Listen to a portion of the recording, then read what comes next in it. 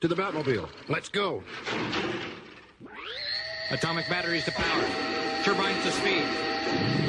Roger. Ready to move out.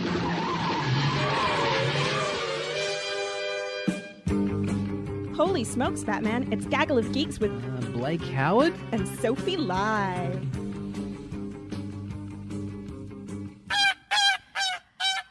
It's Geeks time, which means it's time for the Gaggle of Geeks podcast. I'm Sophie Lai, also known as the host of It's So Hot Right Now, joined by, as ever, Blake Howard. How are you? Oh, doing all right. You sound like you're out and about.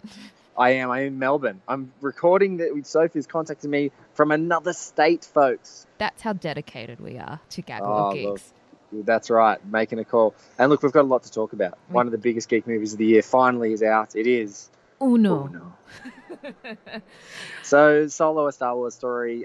We have talked about it many times on Gaggle of Geeks. If you just want to run down, it is the origin story of Harrison Ford's inimitable, amazing, and iconic rogue and rascal Han Solo, starting out his life on his home planet of Corellia as an orphan and seeing how he starts the outlaw life, being drawn into a criminal crew led by Woody Harrelson, joining forces with a little guy who we may have seen before in The Empire Strikes Back, played by Billy Dee Williams, now played by Donald Glover, Lando Calrissian, and the unification, the birth of one of the greatest cinematic bromances of all time, Han and Chewie.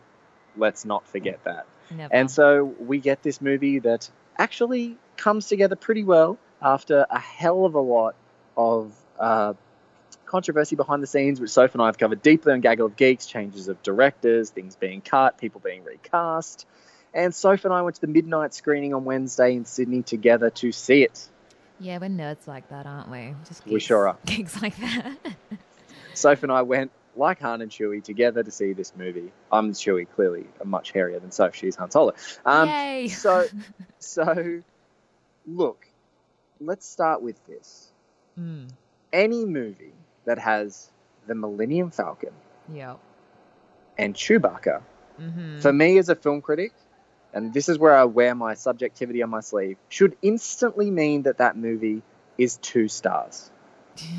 Instantly. Right. Before I've even seen a frame of the movie, my blood has been so poisoned by George Lucas's amazing Star Wars universe that if I hear the words Chewbacca and see him and hear the "oh" and see a Millennium Falcon, I should literally be immediately coloured and swayed in the positive.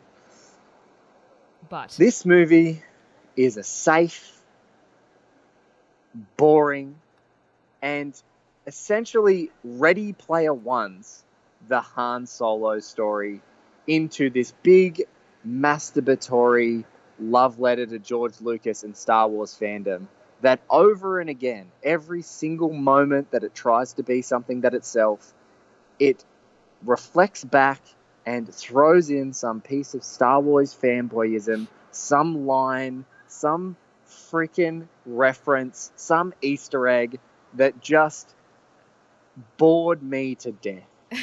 In a movie with Chewbacca and the Millennium Falcon, I felt nothing, Soph. I Yep. felt nothing.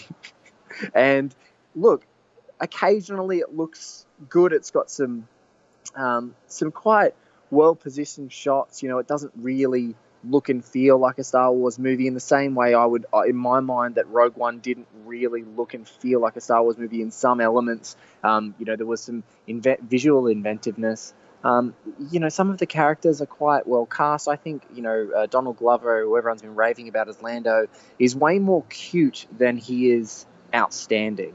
Alden Ehrenreich, you know, he's a competent Han Solo, but, you know, Harrison Ford is inimitable, so he was pushing shit uphill from the beginning. I should be the target audience for this movie. You know, a guy with issues and daddy issues, particularly struggling with what goodness is and sort of a little bit of self-doubt. But I just didn't like this movie at all. So, talk to me. Okay, so for me, it was just like everyone, like I came back from the midnight screening and I was like, that was so not worth a midnight screening at all. Like, I stayed up for this. Like, it was fun. It was a fun action romp, but I didn't feel anything. Like, I just went home and was like, oh yeah, I saw that. Like, that's something I would play before I'd go to bed to, like, you know, softly get me to sleep. It was just so meh. And as you mentioned, like, I was really looking forward to seeing Donald Glover as young Lando Calrissian. Like, I started, like, you know, poking your ribs once they started, like, you know, zooming into him, like, oh my God, Blake is here. But I actually found his performance quite underwhelming. Yes, ditto. Like, everyone's raving about it. I was like, oh, it was all right. I wasn't getting the full Donald experience. I got that watching, like, This Is America. I would rather watch that, like, you know, 20 times over to make up the lost time that I did watching this film. Yeah, look, agree. And I think what the problem that Soph and I may have, and this is something that the Star Wars universe, you know, this might break me away from the fandom, which is, number one, I'm sick of all this navel-gazing bullshit. We're about to, you know, talk about Boba Fett movie being greenlit, the wonderful James Mangold being a part of it. I'm just sick of looking back and giving the secret histories of characters that we do moderately know about in order to pad out a sort of retrofit a Star Wars cinematic universe together. For me, I mean, this movie is fine. And, you know, we don't usually do scores all that often for reviews, but I think it's really apt. So, you know, a fine movie score, a movie that's fine or good or a fun action romp would probably be a 3.5 star movie. So I'd say it would be a 3.5 star, but take away 1 star for Chewbacca because I felt nothing. Take away another star for a Millennium Falcon, and you get my score. It was 1.5 out of 5 at best. Wow. I'm never going to watch this again. I have no desire to watch it again. I have no desire to watch Rogue One again. I would way rather watch The Force Awakens. We're going to do this again, aren't we? Okay, I really enjoyed Rogue One. And the thing I enjoyed about this film was the characters I didn't know. So Phoebe Waller-Bridge as L3, the droid, I thought was brilliant. And until spoilers. Look, we can't talk about that stuff. We can't talk about Phoebe Waller-Bridge in an isolation because we were going to want to spoil her fate because that's, for me, where it completely kills it. Yeah, look. Like, she's brilliant, but if you haven't seen the other stuff, Fleabag and Killing Eve. Fleabag. Amazing. Brilliant stuff. So check out her stuff. But it was, like, for me, for Rogue One, it was following a bunch of characters I had never met before. I know all these characters in Solo. I did not feel invested in them, even though I know them. While Rogue One, I was like, there was emotional punch in that. I know you're going to disagree with me on that, Blake, but Rogue One as an anthology story, I thought it was brilliantly done, as you would call it, a navel-gazing film. But this one, it was just, hey, let's just wank off all the fanboys. That is exactly what it is.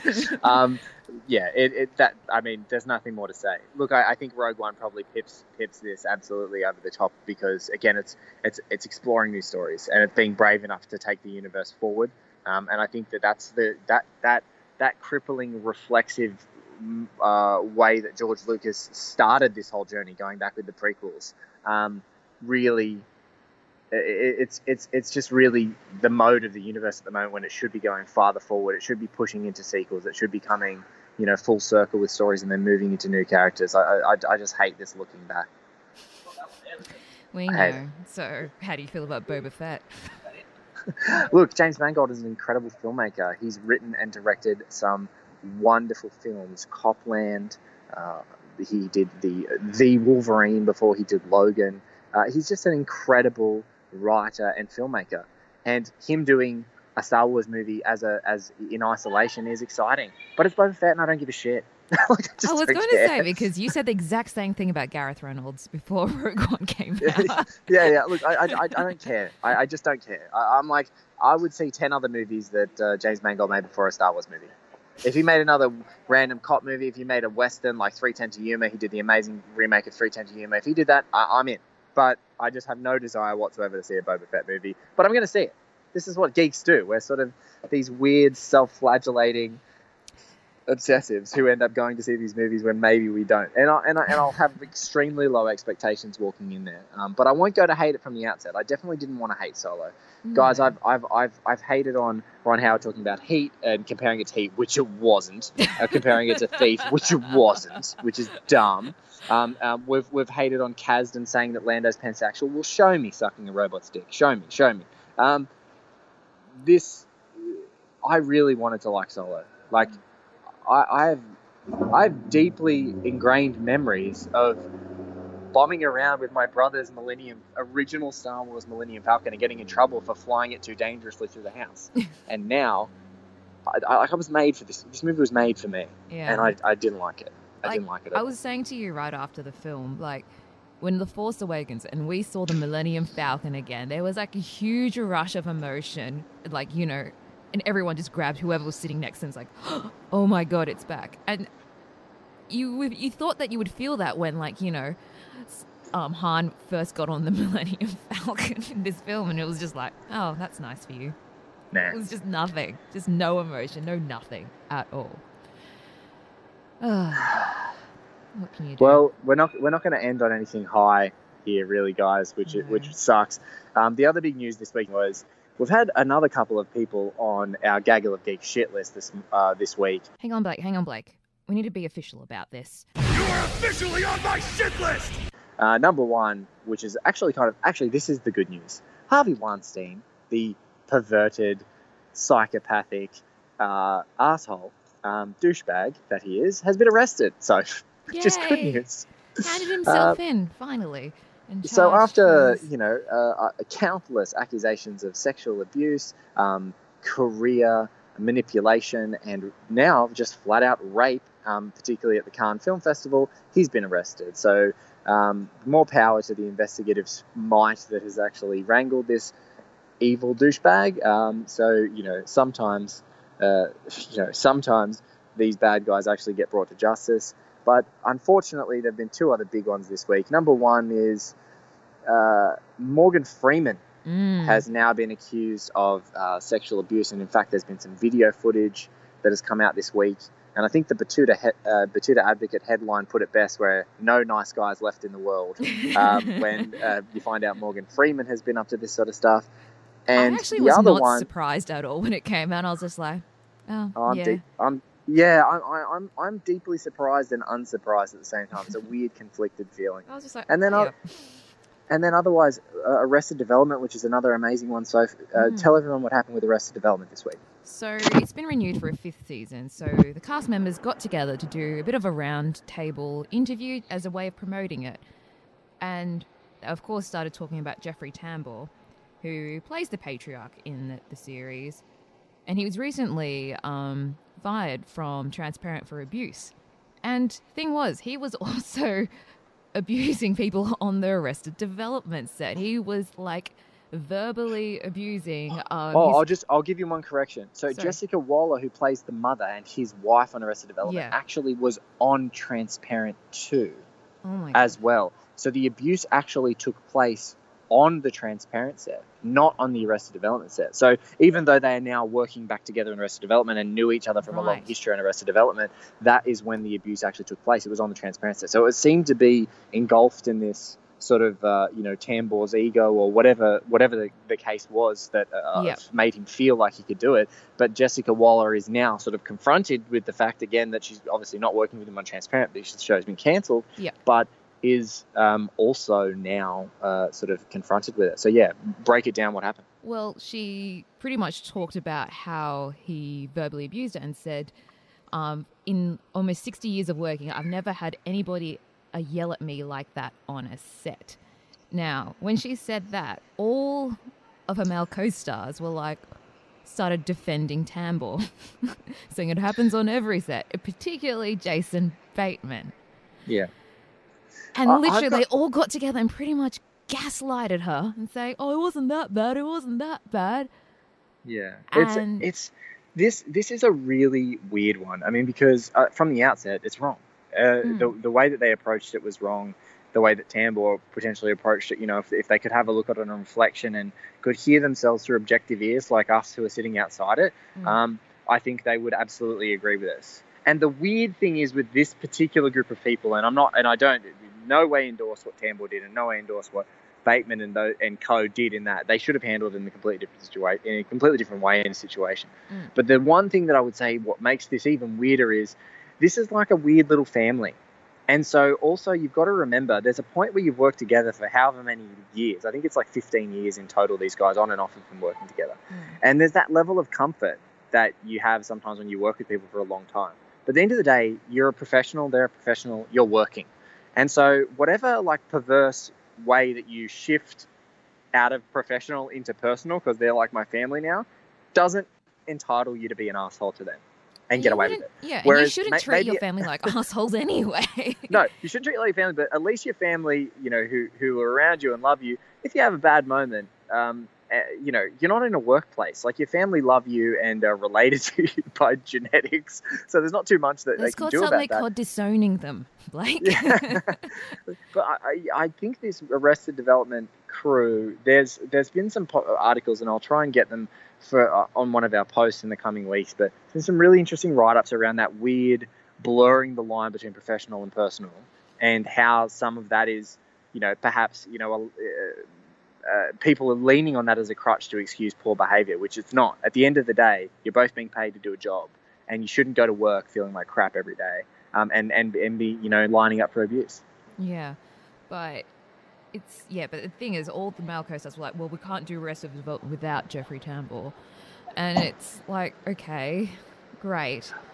But it doesn't, as Aaliyah Shellcott said, like, it doesn't mean his behavior was acceptable at all. And they were very, like, the women in that interview, they were, like, very quiet about it, because all the men were, like, really defending Jeffrey Tambor. And it was just like, oh, this is really weird. And of course, they all came on Twitter the next day going, oh, we're so sorry. Didn't realize it sounded like that. Oh, we're really sorry. Yeah, like I said, I think if people could hear themselves sometimes with objective ears, they would change their tone. They change their tune, right? So, yeah, look, it's really interesting. And I think, this was an opportunity. This is a real huge opportunity, because Jeffrey Tambor had been embroiled in this abuse thing, whether it was verbal abuse. And what could have happened was that they could have shown that Jeffrey Tambor was extremely sorry. He'd made it up to Jessica Waller. He'd had a conversation with the entire team on there and apologized to her in front of the team and said, I want to put it behind me. If Jessica will allow us to put it behind us, because it's her decision. And if she's comfortable with us moving on and doing this, then that should be the way that we go about it. And it could have been framed in a completely different way. And it could have been one of those stories where someone did behave badly, at work and was verbally abusive, and actually apologized and earned an apology. And then the person who they abused actually accepted it, and then they moved on. Instead, it was this, I think they were just comfortable in a blind spot, and people really maybe wanted that. They were yearning for that from that crew, because, they're kind of one of our favorite cult families, and we would have loved if they acted, they sort of showed the way, but instead it ended up in this situation. So much for promoting the latest series. It's just turned to a complete schmuddle. Yeah, so it's now in Damage Control big time. Oh, but it's just, it's so half-assed. I'm sorry, their apologies. Yeah. It's just what everyone does when they're like, get pulled up, oh, I'm really sorry. But it's like, we're living in a time of Me Too. You should be freaking aware, but no, they're just still stuck in their own heads and asses. I think it's, that reflex, right? They think that the outsider is the person at the New York Times who's doing the interview, and so they go into defense mode and don't realize what they're defending. And it's just that really awkward thing now. But look, they're going to learn, because they're going to learn with ratings, they're going to learn with interviews, they're going to learn with that. And again, hopefully this example, leads them to approach it in a completely different way next time. Well, we'll just have to wait and see. Well, that was a mini rant, Blake. Sort of. From both of us. I tried to, you try and be fair in these situations, but, and because they're all apologizing, and there's nothing that I'm going to say on this podcast that those guys aren't going to have to dig themselves out of a hole with. So it's a massive hole, because it was like literally 4 of them in a hole. Yeah, they're digging. They've dug themselves down far enough. And look, I think the solo review is rant enough. So it's rant enough. It is, but. Since you're joining us all the way from Melbourne, we'll let you get back to the second wedding of the year for you. Second wedding of the year, yes. Some another good friends getting married down here, and very excited. So getting ready for that. Awesome, but we'll have a proper bumper edition of Gaggle of Geeks for our usual Guys, it will length. be so big you will turn it off halfway through. That's how big it's going to be. Well, you had no idea. We had so much planned for this episode, and then Blake's like, I'm at a wedding. I can't talk anymore. So, I'm sorry. The priest is telling me to stop talking. Keep talking, Blake. It's more important than your friends at a wedding. But we'll let you go. But thank you for joining us. We'll catch you next week for a proper bumper podcast Gaggle edition. Geeks. Gaggle of Geeks. What do they do when they want to find us, Blake? Guys, if you want to jump on to @2SER on the Twitters or just 2SER.com is always the way you can find us. I am individually on Twitter @BlakeIsBatman. Soph is @Soph_lie. If you go to any of your podcast providers, including Whooshka, if you want to listen on your desktop at work, we are 2SER's Gaggle of Geeks. Just search it in there, you will find us. But until next time. Oh, so much to talk about next time. Quite excited So for much. next time. Next time's going to be news, reviews, and people reeling with abuse of this solo review. Well, you gave it. What did you give it, Blake? 1.5 stars, I would give it. So that is uno e demi. Oh, we knew it was going to be Uno. It was Uno. in its destiny. Uno. Uno. All right. Catch you then. Catch you then. Bye. Bye.